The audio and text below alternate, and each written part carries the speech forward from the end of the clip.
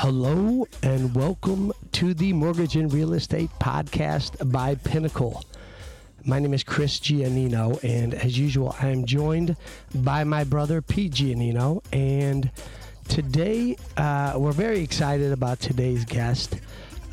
We are in Brentwood, and we're meeting with the co-founder and president of Visionary Wealth Advisors, Tim Hammett. Tim acts as the leader of Visionary's executive team and serves on the firm's investment committee.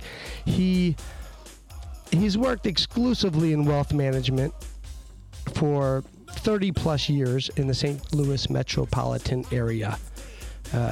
Ladies and gentlemen, please welcome the Hammer, Tim Hammett. Thanks for joining us today, Tim.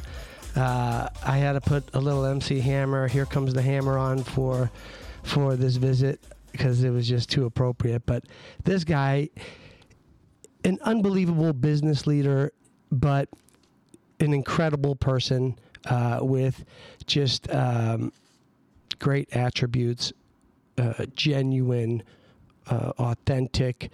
I mean, just to put things in perspective here, when we came to the office today, he made us an incredible espresso, but we come to his office here. He like I said, he's been in the industry for over 30 years.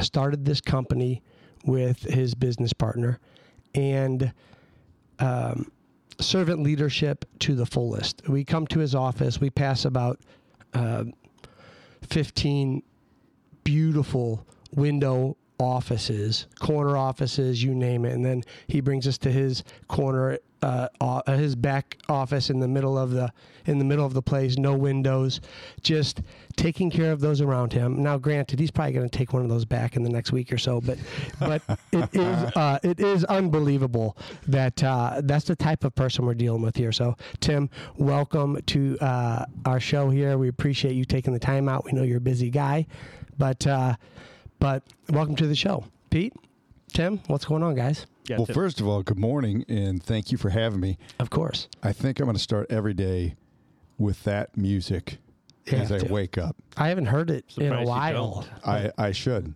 You know, if my nickname is the Hammer, how can I not start the day listening to MC Hammer? Oh, and I want to compliment your display of hammers. Those are... I do have a collection of hammers. There's a story how I got that nickname. I was 10 years old, and I used to play tennis as a child. My coach had taken the T's off the last part of my name, Hammett, Hammett, put an R on, called me Hammer, and it's stuck ever since. So friends, family, clients will give me hammers as gifts. And so I now have a pretty impressive collection of hammers. Hey, you don't even know what to do with a hammer. Well, you know what? That's a good question. I've probably should have learned how to use a hammer years ago. But yeah, that might be a good skill to have. That could be a new hobby as I age. Well, right now they're just nice displays. They're good displays. Yes. Well, you know, and like Chris said, very excited to have you today. You know, you and I have been friends for many years. Our families are close to each other, but I'm going to use this opportunity, man, to keep learning from you. You've served as a mentor to me for many years, and I'm guessing you serve as a mentor to many people in this company. So tell me about the name Visionary. Like how did that name come about? That's a great question. I have one of my best friends and business partners, Brett Gilliland, the other co-founder of Visionary, and we've been in the industry many, many years, wealth management, financial planning, and as he and I talked, you know, the question was, can we have a better organization, a different culture, a different values foundation? And so he and I talked, and over a period of months, we made the decision to start Visionary Wealth Advisors. And I'll never forget it because one day he called me, and we had a series of names that we thought about using. And then he said, what do you think about Visionary? We're planning out people's visions for the futures. And within probably 30 minutes, had sketched out a logo, the name, and it has stuck ever since. And we're very proud of it, but very thankful. It's a perfect name. Yeah, it's great for many industries, but especially the industry you guys are in. As the company matured, then we were trying to have a really our mantra, really, or what is our purpose, and we ended up settling on a future greater than your past. What is love visionary? that? Yeah, I love that. And you, we've learned a lot about you. You and Pete have been good friends for a long time, and it's easy to look up your company and find out information about the history of it, and just you in the industry in general. You guys also, your business partner's a host, but you've been a guest many times on your own podcast called The Circuit of Success, and amazing guests, great content. If you're out there and you're listening to this, you have to check that out. It's a fantastic podcast. There's video involved as well, so definitely check that out. Very well-known St. Louis guest, just Cardinals, Larry Hughes, tons of sports leaders and business leaders. So to start what you started here, I mean, there has to be, you have a big why. You have 3 kids, I believe. Yeah, I do. Yep. And were you from St. Louis as well? Were you born and raised here, or did you come here from somewhere else? Yeah, a little bit about, I guess you'd say, my life story. I'm the youngest of 4 children in my family when I was raised. I have a sister and then 2 other brothers. Dad was an engineer at a utility company. In the old days, we would call it Union Electric. Okay. Obviously today, Ameren UE. Got it. Mom was a stay-at-home mother and raised us children. We grew up south of St. Louis in a small town called Festus, about 45 minutes south. Didn't actually even grow up in Festus. We grew up on a small farm outside of Festus. Wow. The outskirts of Festus. The outskirts of Festus. That's redundant. Yeah, it is, isn't it? Yes. And, went to high school in that area, ended up, again, playing sports, loved tennis and soccer, but chose to play tennis in college, and then went to the University of Missouri-Columbia, graduated from Mizzou. You played tennis at Mizzou? I did, yep. Wow. Yep, I played tennis at junior college for 2 years, and then at Mizzou for 2 years. And so the interesting story to that is, as a senior, I needed a career, and I had a finance degree. So I'm walking between my last class and then tennis practice was 2 hours later, and I'm walking on the Mizzou campus. There was this building, and it had a sign on the door, a handwritten note, internship seminar inside. And it was welcoming students to come in to learn about internship opportunities. They had a description. You can control your calendar, use your degree, unlimited income, be in business for yourself, but not by yourself. And me and one other student raised our hand to learn about it. And it was in the financial services industry. And so that was back in 1992. And so when I graduated, I would have, maybe gotten involved in tennis industry, could have been a tennis coach, a teaching tennis pro, that kind of behavior, or a banker, or this industry. And I said, well, let me try it, and have never looked back. It's probably it's maybe the most difficult thing I've done professionally. They would always say, you're overworked as a new professional, underpaid. And then as you age, if you're moral, ethical, a good person, and you take care of your customers, as you age, you might be overpaid and underworked. Mm-hmm. And so, just celebrated this will be the 33rd year in the industry. We started Visionary Wealth Advisors. This is a pretty cool time, exactly 10 years ago in March. So we'll have the 10-year anniversary. Congrats. That's hard to do. You guys had a clear vision, and whenever you do have a clear vision, you can actually get to the destination. Not only can you get there, but you can get there quickly, and that's what you guys did.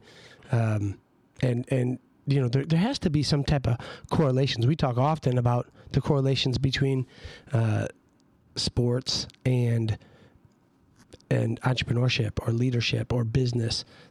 There's so many connections between those two? Do you find you, especially with tennis, I mean, well, there's a lot of different things. There's team sports where you got to lean on other people. And then there's individual sports where you really got to dig deep and it all comes down to you. Did you win or did you lose?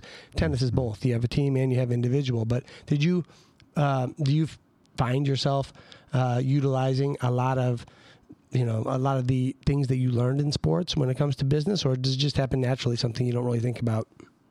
Yeah, people who know me well would probably laugh because I have certain Hammer, right? That's my nickname, Hammer philosophies, and I will call them universal truths. I talk to my kids about this. I talk to young men and women that I mentor.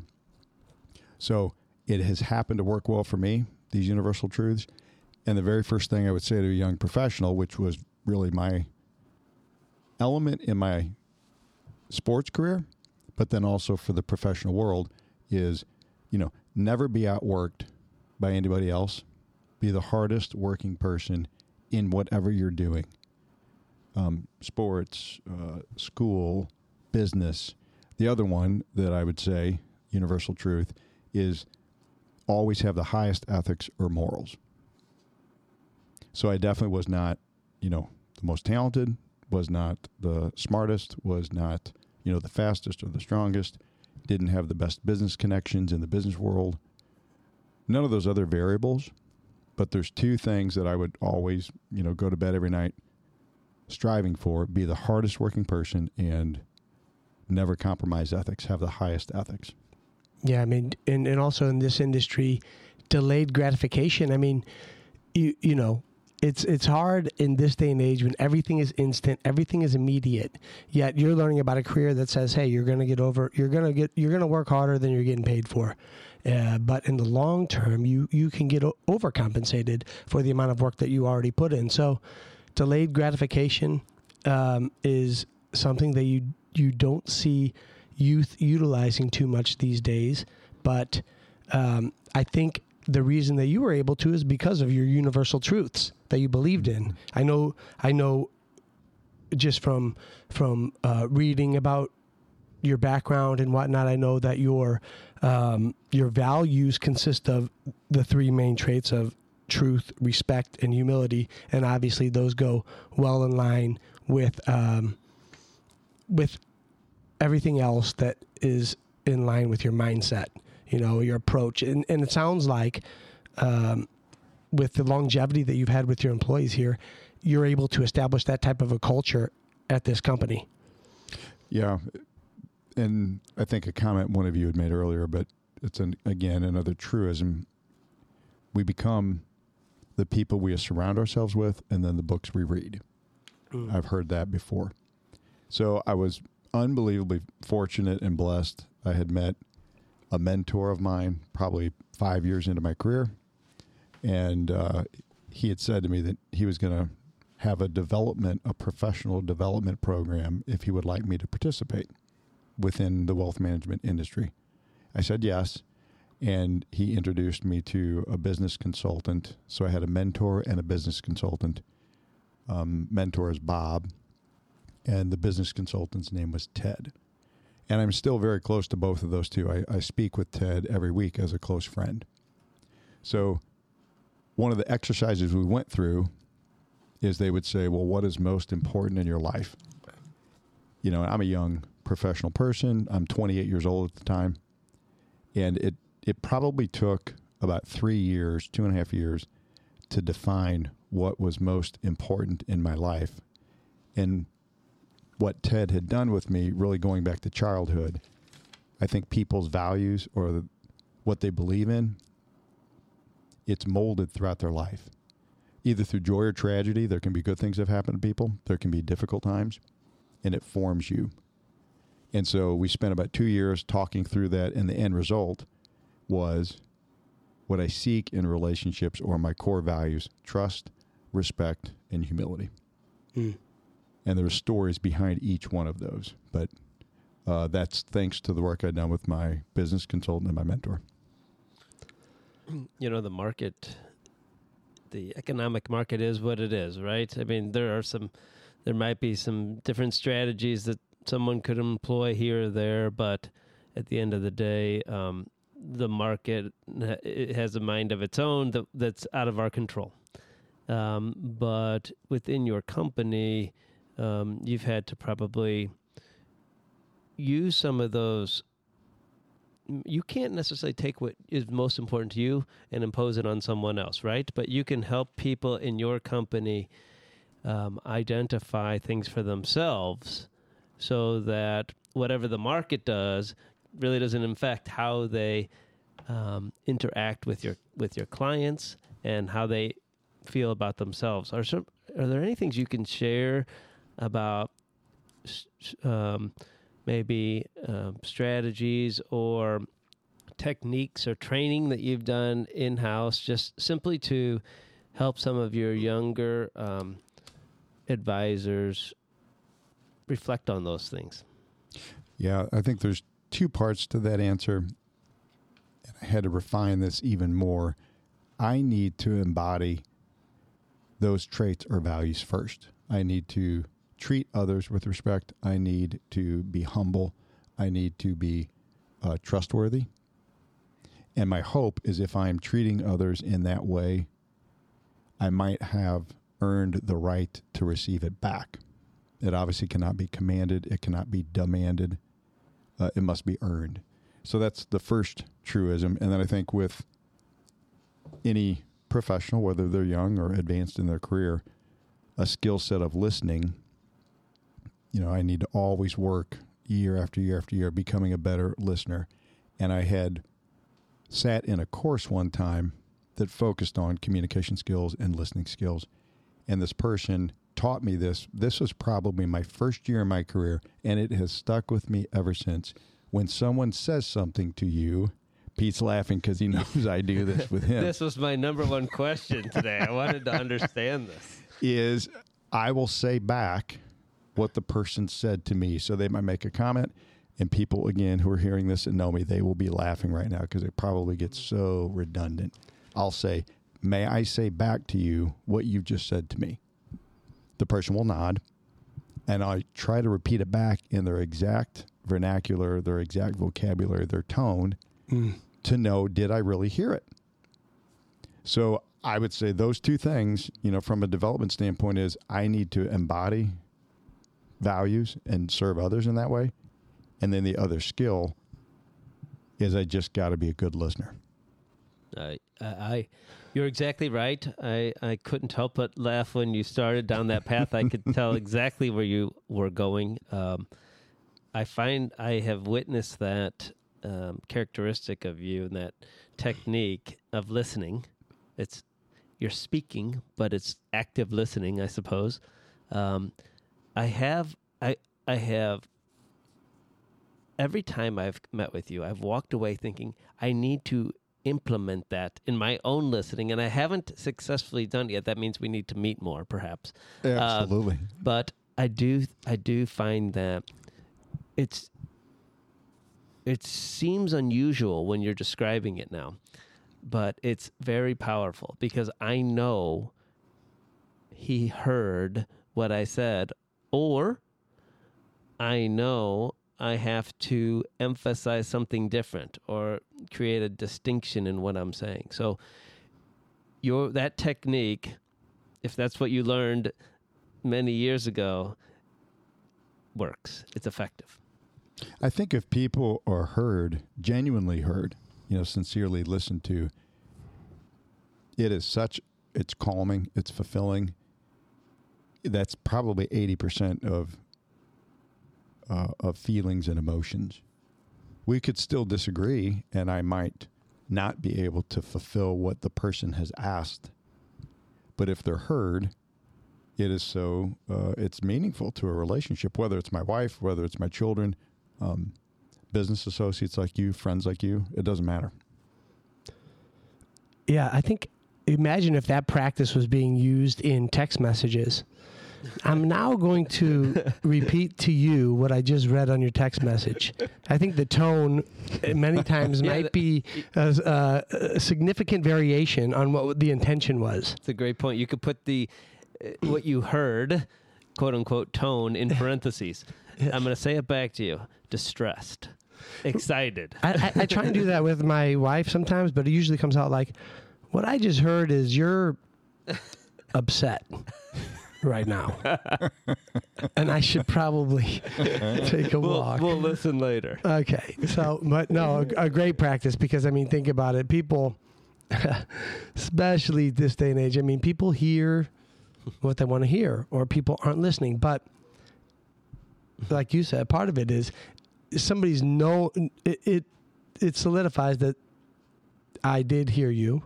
Mm-hmm. And you can correct me if I heard you inaccurately, right.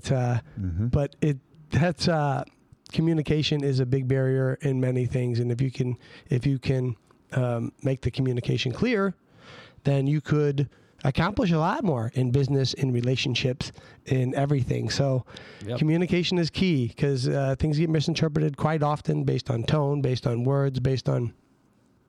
or emojis. Yeah, emojis, exactly. I noticed you did something as we walked from the lobby to your office, and it reminded me of something that one of my first professional mentors taught me, and it stuck with me. If you are in your office or in your office suite and you see a paperclip on the ground, then should you walk by the paperclip since it wasn't placed there by you, or since there are millions of other paperclips available, or should you stop, pick up the paperclip and return it to its place? I don't know if you picked up a paperclip or a stray piece of paper or what, but you stopped, and I immediately thought of that, and I thought to myself, I'm not surprised. So tell me, can you embrace what I just said, like in terms of, your mindset? Absolutely. I'm smiling because there's a simple, practical answer, and then there's maybe a philosophy behind it. Yes, people who know me would think I'm probably minorly OCD and a clean freak. Nobody says that about you. Nobody says minor. Yeah, that's right. That's a major. He's got problems. Hammer's got problems. Yes, I think I have three, besides my core values, I have three personal beliefs. And I make them distinct and separate really from the core values.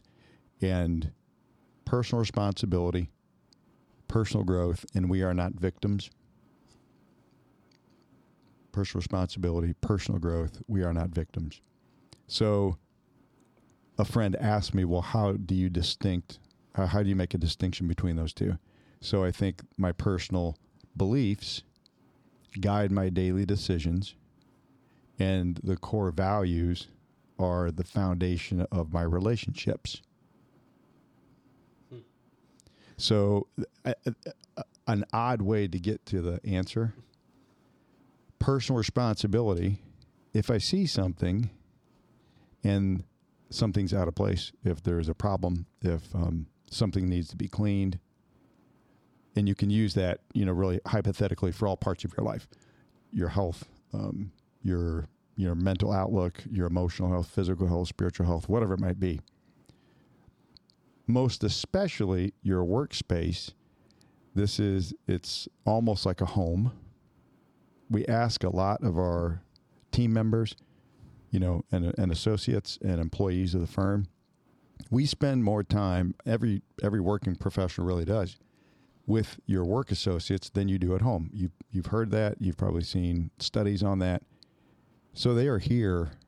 The majority of their life is in this space. It's a home. And you would want to keep your home clean. So, and then the personal belief of personal responsibility. If you walk by it, don't ignore it. Mm-hmm. And people will actually probably think it's odd. I do that if I'm walking in the halls of the building lobby. I did it the other day at the exercise gym that I work out at. Because you got to think, that's somebody else's business. There's some company that owns this building, a real estate firm. I know the gym owner that owns the exercise facility that I work out at. Well, that's his business.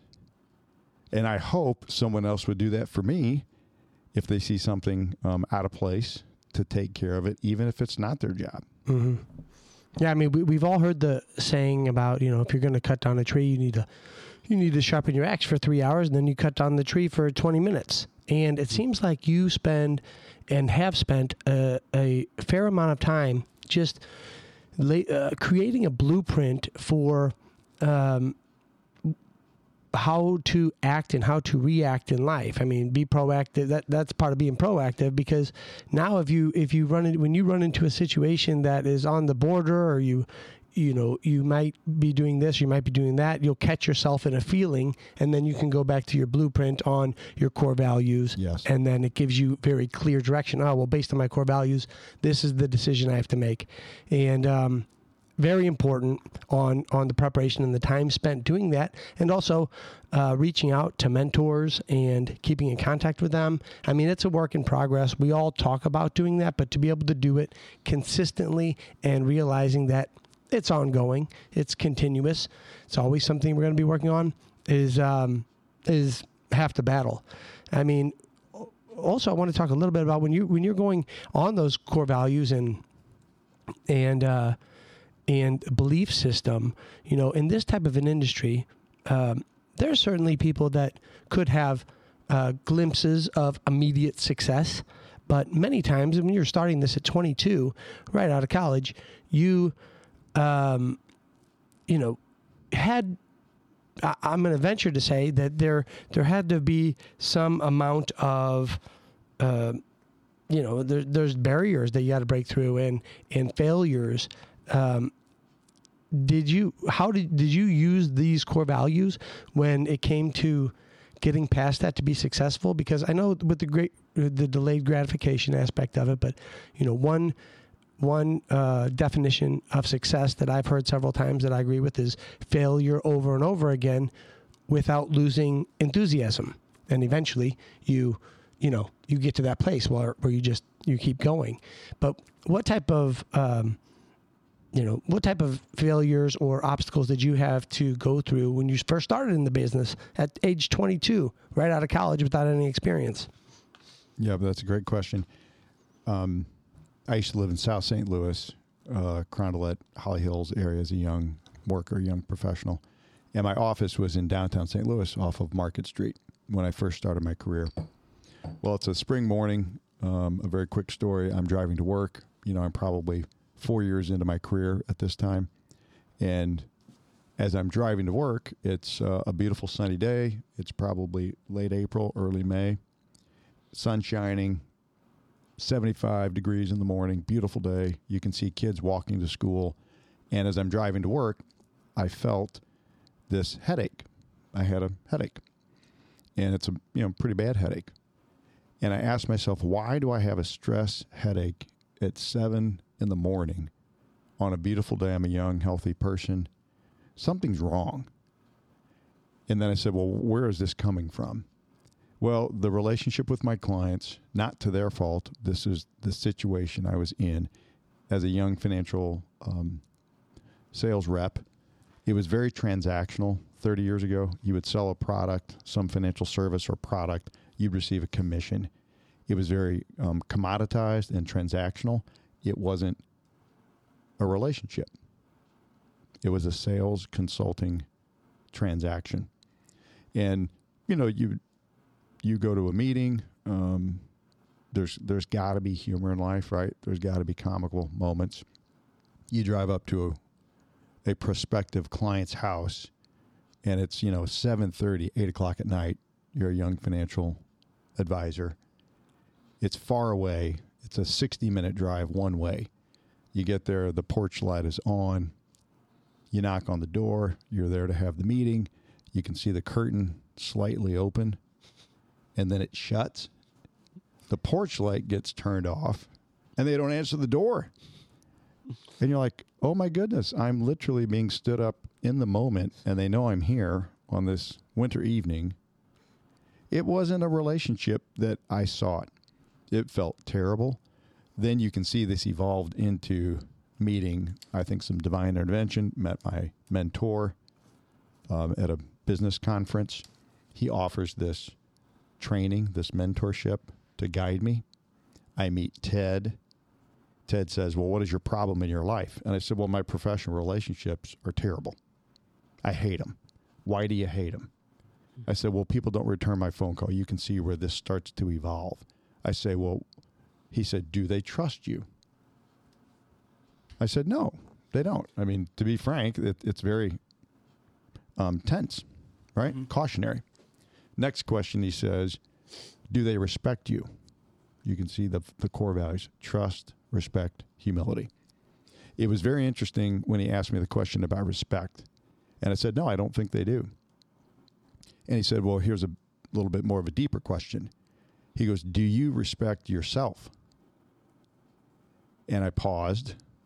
And at that time, my confidence was very low. Self-esteem was low. Professional success, very average, moderate. And I said, no, I don't think I do.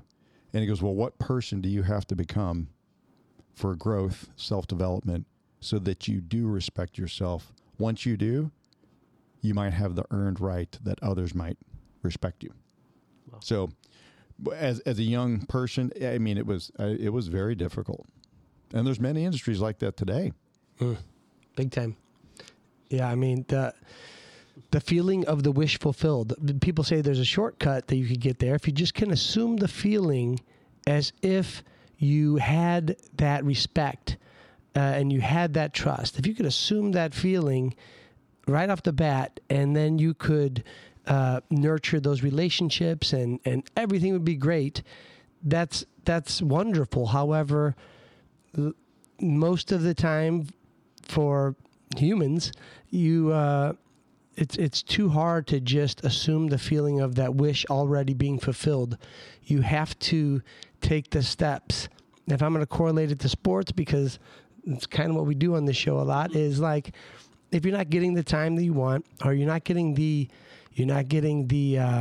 praise that you want, or the recognition that you think you might want, if you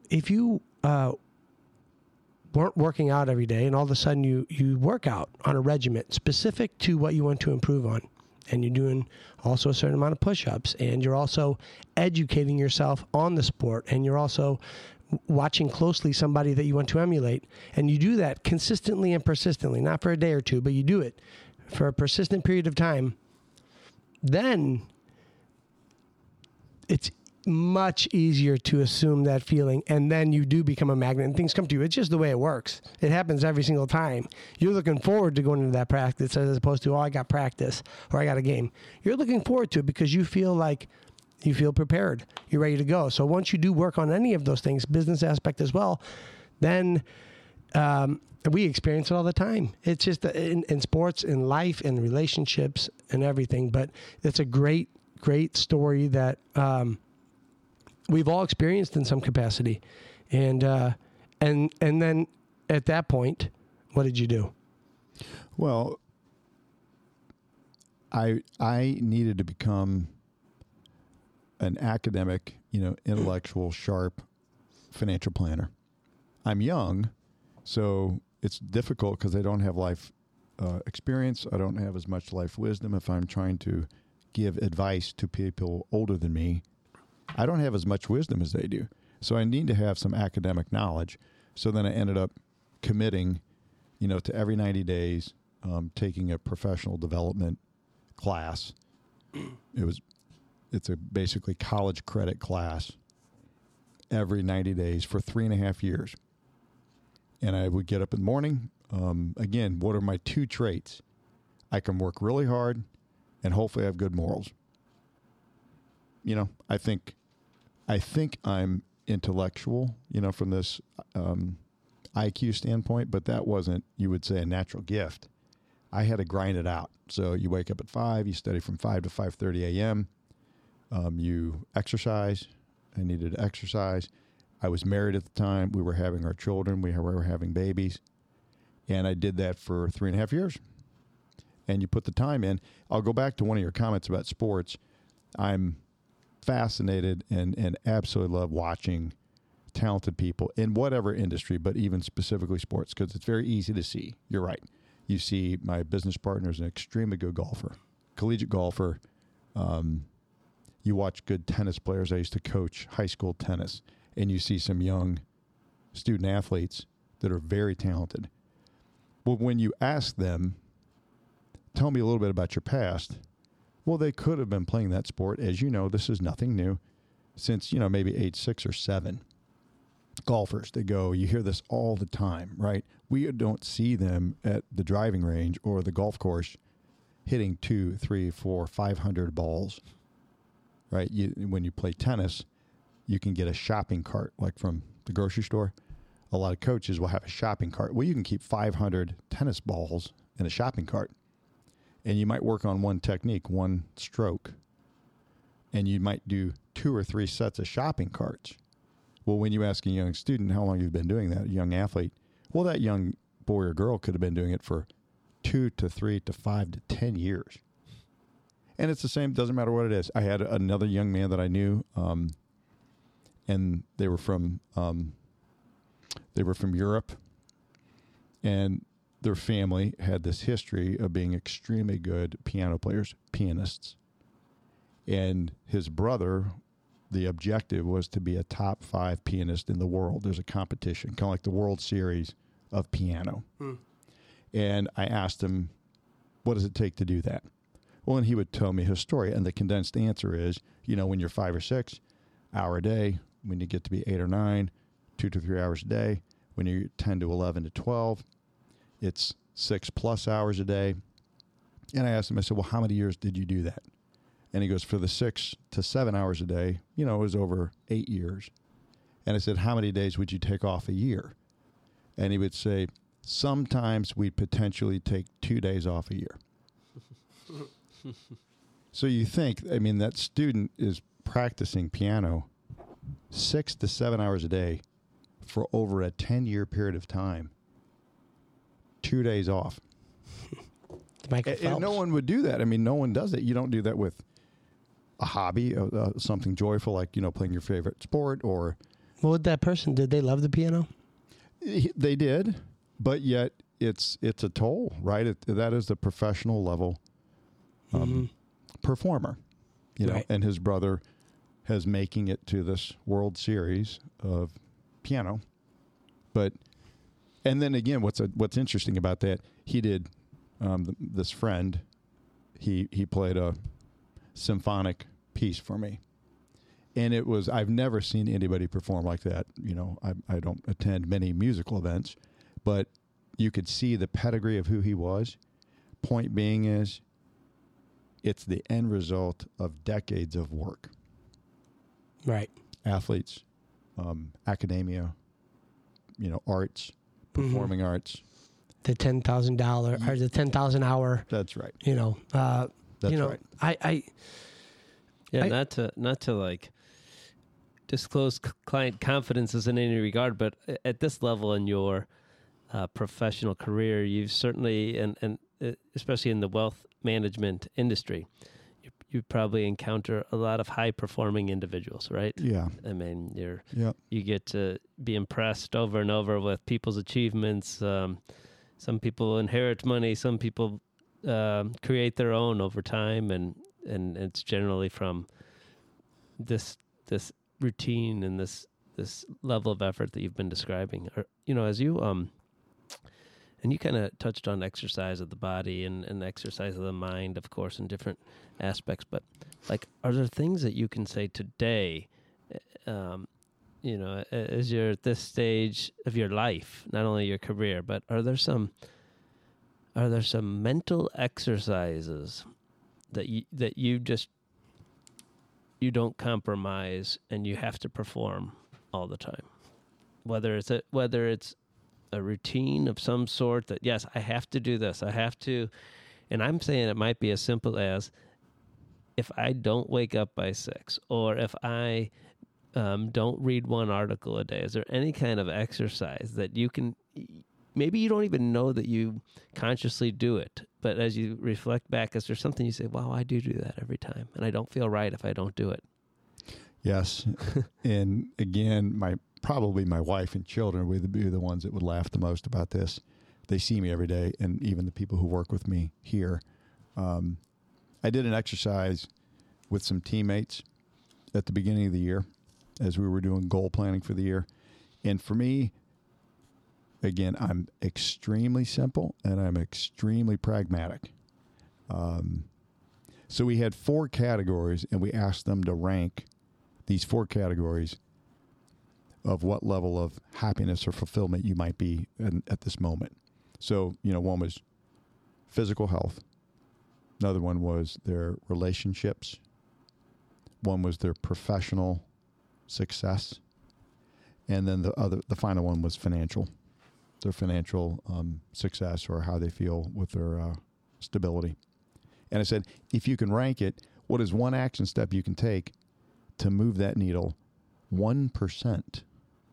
They don't need to grow 20 or 30 or 60%. They could literally just grow 1%. And so when I think of myself, another person, many people have understood, our habits dictate our future. So people who know me would chuckle and laugh because, I'll always set the alarm for 5 a.m. in the morning.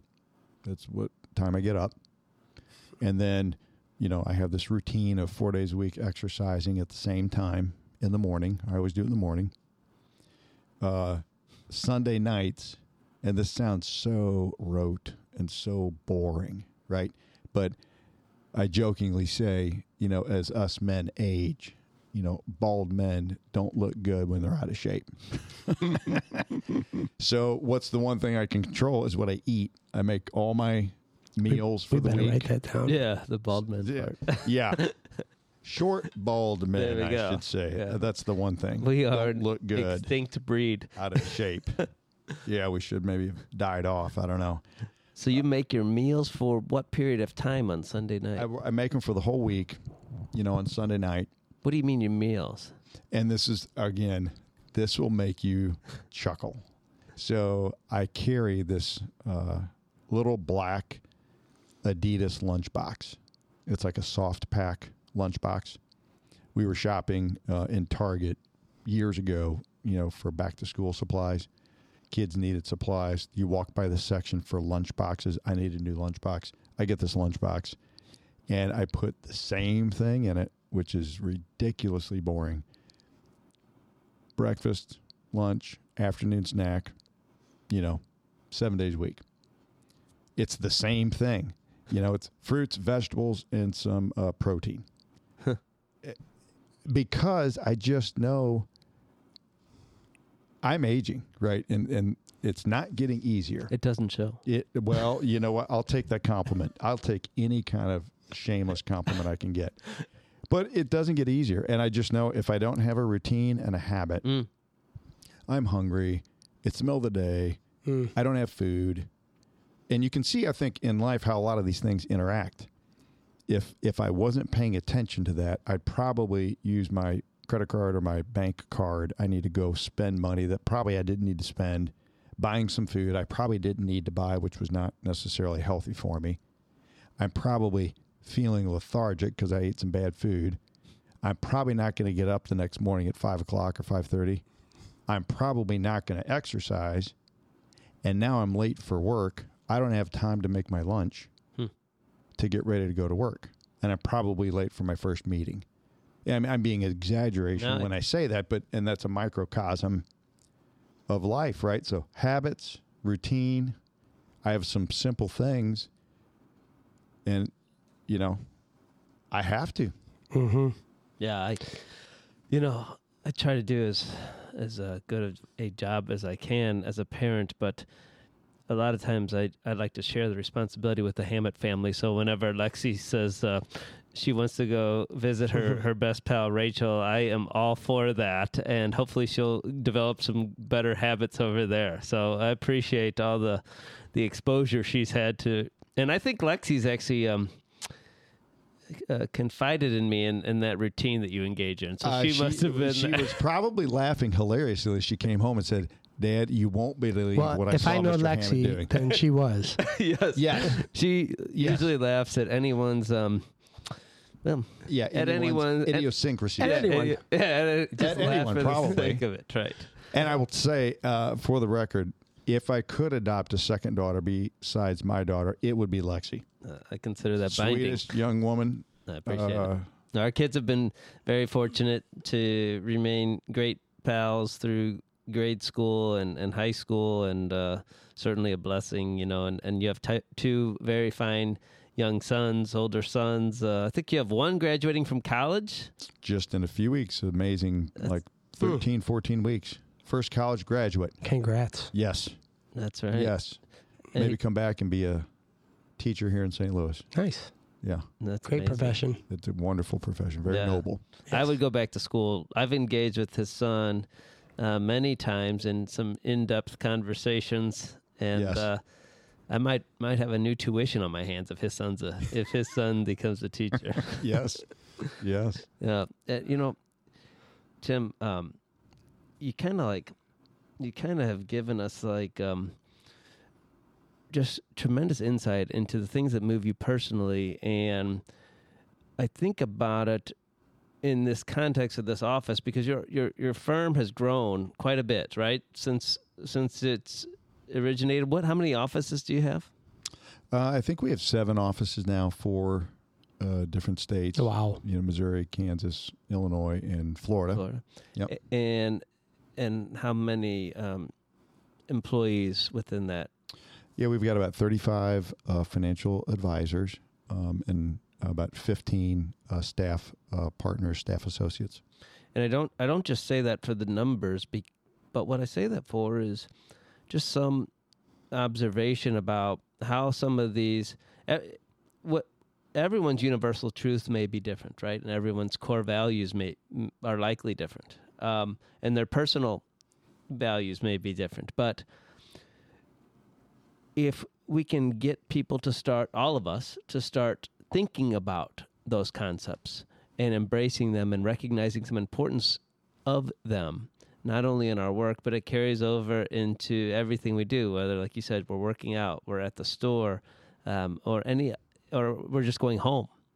And so I love the idea of you embodying it and hopefully translating to people in your organization, and then they take it from there, right? So there's not just a financial component here that we're talking about, not just financial success. Of course, you've had that, and that's one reason you're recognized, but I know people recognize you for so many more things than financial success. And I'm expecting and hoping and believing that translates to other people in this organization and beyond. And that's why we're here. Very appreciative of what you offer this world. Well, thank you. And I tell people all the time, I think I'm one of the luckiest guys in the world. And my clients, from the traditional wealth management sense, obviously we will always need to deliver our professional duties and obligations. There's no question about that, right? There's a very strict line that we always have to deliver. In addition to that, I would say every single one of these clients or customers are friends. We care about them in a emotional, social, relationship manner. And same thing for the team members. I will always say it's really you might say it's an inverted, pyramid. Team associates, staff members, any of those people, they're on top. Mm-hmm. Our job is to serve them. If they are not fulfilled, they're not happy, they're not thriving, the company will literally fail. Right. If we do not have customers that are being fulfilled, we will fail. The only reason I always joke, but it's not a joke.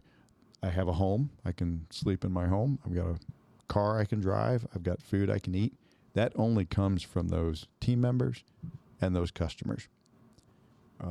We have to serve them, but I'm the luckiest guy in the world because they're friends. Mm-hmm. Yeah, and you could tell it's clear with the type of growth and just with your personality, and from the employees here that I know that same belief system is throughout the company here at Visionary. Yep. And I know we've taken up a lot of your time. We will. Anybody have any other final thoughts? Yeah, I just final thought today is, as always, I feel better than I did when I walked in this to Hammer's presence. So Hammer time is valuable time. I appreciate it, buddy. Yes, Thank you very much. It's an honor. It's just an absolute. You guys are close friends, good people, and just grateful, gratitude, thanks. That's what we got. Thanks, brother. Thank you. And what I heard you say there was, let me say it back to you. If Pete and I are going to lose our hair, we better start working out. I would agree with that.